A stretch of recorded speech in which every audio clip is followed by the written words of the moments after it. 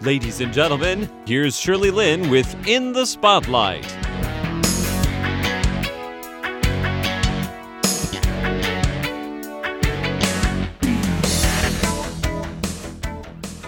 Welcome to In the Spotlight. I'm Shirley Lin, and my guest today is all the way from, she's in Washington, D.C., and she is Minnie Sun. She's the co-founder of Taiwan Mixed, but she's also a senior now at George Washington University, majoring in International Business and minor in Anthropology. So let's meet Minnie. Hi, Minnie. Hi Shirley. Hi, everyone. Yeah. Minnie, did you pick the name Minnie because you like Minnie, like Mickey Mouse Minnie? I believe so. I believe that 3-year-old me did like Minnie Mouse a lot. Oh, so you decided My mom let me pick. your mom let you pick. Oh, that Yeah. is so cute. Because I thought that usually parents decide your names for you. But anyway, all right. So anyway, you are actually, your home is Kaohsiung, which is, down Yes. south, southern Taiwan. You said your whole life you actually studied at American school, is it? Yes, yes. Yeah. And so that's why your English is so perfect. And you left for Taichung at the age of 15. And then you went on to Washington, D.C. for college. And Yeah. you were back here during COVID in March 2020. Oh, 2020. March 2020.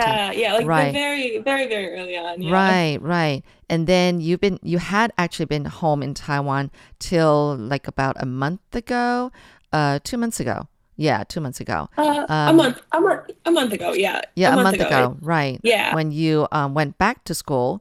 And so you took a gap year, actually, yeah, because of COVID. right. Right. So a lot of students did that too at George Washington. Was that they decided to take a gap year? Well, there are a couple of people who I know of, not don't exactly know them, who made the same decision I did. Some people did it for financial reasons. Some people did it because they simply didn't want to do Zoom classes, Zoom University. Yeah. But I would say that the majority of people didn't. Like this wasn't like it wasn't like a thing that Huh. was popular among students. Wow. So Yeah. actually, classes just kept on, but then it was all like online classes. But you and some other people decided to take the year off. So that's what it was. I mean, the Right. classes just Yeah. kept on going, though. Oh. Oh yeah, the world goes on.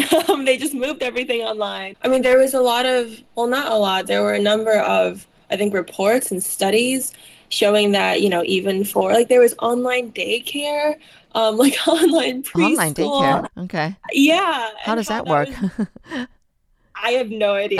But apparently it didn't work very well because, there were a lot of complaints from parents, from adults.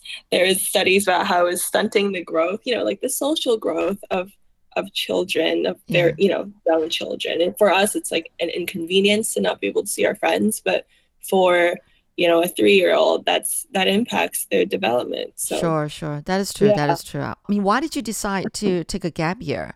Were you really worried, and your parents were really worried about COVID, and so they wanted you home?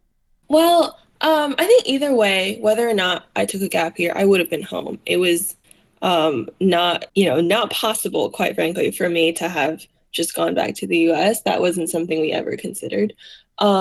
I took a gap year because, first of all, I didn't want to do Zoom Right. classes at, like at 2 a.m. That just wasn't something that I felt like I wanted to do. Oh, right. And Because you no yeah, matter what, you decided to come home.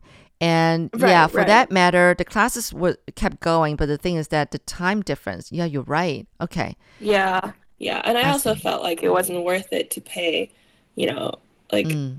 an incredible amount of money Yes. to stare at a screen. Yeah. Oh, okay. But now that you're back in Washington, D.C., how are the classes done? You are having like physical classes? Yes, we are. Yeah. It's Every, kind of incredible. It's crazy to think about, but we are doing physical classes. There's no social distancing. yeah, It's just everyone has to wear a mask and even in classroom? um oh yeah, I mean Oh, especially in classrooms, yeah. okay. Indoors you have to wear a mask How about and outdoors? outdoors, no. Okay. Yeah. And where I were think they you? are going by DC guidelines. Okay. And Yeah. where did you get vaccinated? Well, I got my first dose in Taiwan with the leftover doses, Yeah. the 10G. Yeah. Yeah. Which Um, one? and I got AstraZeneca? AZ. Okay. Yeah, yeah. And then for my second shot, I got that in America and I got Moderna. Oh, okay. Huh. Yeah. Very interesting. You So, gotta do what you gotta do. yeah. I know. Okay, so anyway, so classes are back to normal, like nothing happened kind of, except for the fact that you're all wearing masks during class, right? Right. Ah, And okay. testing, like regular testing. And Yeah. what? And regular testing. So even if you are vaccinated, they have you get tested every 2 weeks. Oh, And if you're really? not, every week. Yeah, which I'm honestly very happy about because a lot of my friends, their schools don't require any testing for vaccinated people. Yeah, But but obviously, it's okay. not like if you're vaccinated, you're Uh, 100% safe. but the testing, I mean, don't you get poked in the nose? That kind of testing? Yeah. Oh, Yeah, I would hate to do that. actually. Once every Oh two my weeks? gosh. Oh no, I would hate that. It's actually I've honestly kind of gotten used to it because so when I had to leave when I left for America, we had to, everyone has to get a negative test that is I think 72 hours prior to flying. So Yes. that one was in a hospital in Taiwan done by like a doctor Uh, and it goes all the way up your nose, like to where your eyes are, and it was horrible. oh, yeah. I was like, I have to do this once. And then I Uh, went back and then I found out from my friend that this biweekly, well, not biweekly, once every 2 weeks yeah. testing was like you do it by yourself. And Okay. I freaked out because I was like, there's no way I can't physically shove that cotton thing up my nose up there. Like I can't do that. Yeah. But it turns out it's a little different. And the cotton, what's it called? The cotton thing, it doesn't Swab? go that far up. Yeah, the Okay. cotton swab doesn't go that far up. So it's fine. And I'm used to it. And Uh, everything's cool. I was really freaked out in the beginning. okay. Well, that's good to know. Huh. But I'm glad that they're doing that, taking that kind of precaution. I think that's really important. It makes Yeah, for everybody sure, for feel sure. safe. Yeah. Wow. Right, Okay. right. So Yeah. now I'm learning more about how the situation is in the US, even though I think daily confirmed cases is still pretty high, isn't it, over there in the States? Yeah. Right? Yeah. I Oh, mean, yeah, for compared to sure. I think. Taiwan. Yeah. Oh, But yeah. okay. Yeah. Um, All by right. far. Yeah. Okay. But I do think that what I think my school is doing is I don't think it's a very fair snapshot of what the rest of the US is doing. Oh, really? Um, yeah, I mean, I feel like this applies for really everything in DC. It's how things are in DC just isn't how they are Mm-hmm. in the rest of the US, and especially in this, like in the neighborhood where my school is. We're in Foggy Bottom, and it's a very, rich and Uh-huh. rich, rich place. Okay. Even compared to the rest of DC, especially compared to the rest of the US. So, vaccination rates are higher here. I Mm, mean, both because people are willing to be vaccinated, and also because people are able to get vaccinated, I think. right. Yeah.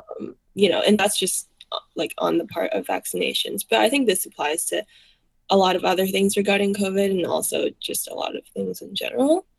People have it better here. But people have a better what? People have it better in Foggy Bottom. Like I don't think this is very representative of the rest of DC or the rest of the US. And I Oh, think that okay. applies to most things. All right. Sorry, I'm not aware of, what reports have been saying about the states. What in particular are you talking about? Well, I think, for example, I kind of very briefly touched on this earlier, but my school is requiring testing of Oh, everyone, regardless of vaccination status, for example, just, more often if you're not vaccinated.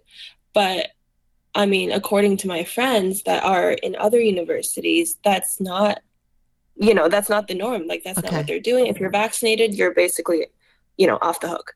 Uh-huh. Um, no, Yeah. from the testing perspective, not from COVID's perspective.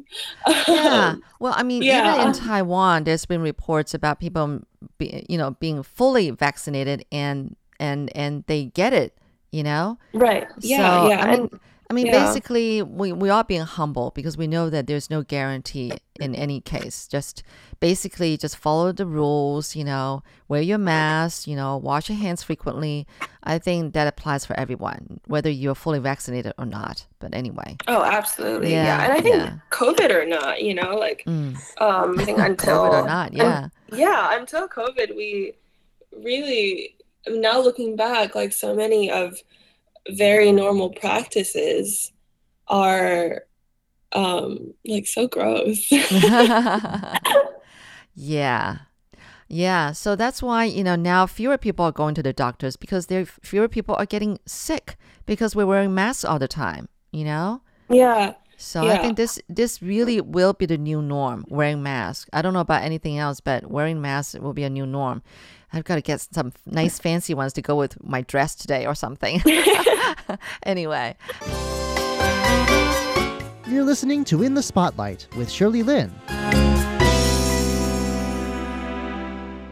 I'm Shirley Lin, and today my guest is Minnie Sun, co-founder of Taiwan Mixed, a news aggregator of all kinds of news, stories, cultural stories, and whatnot from Taiwan in English, and also a senior at George Washington University, majoring in international business and minoring in anthropology. Anyway, so going back on you, why international business and why anthropology as a minor?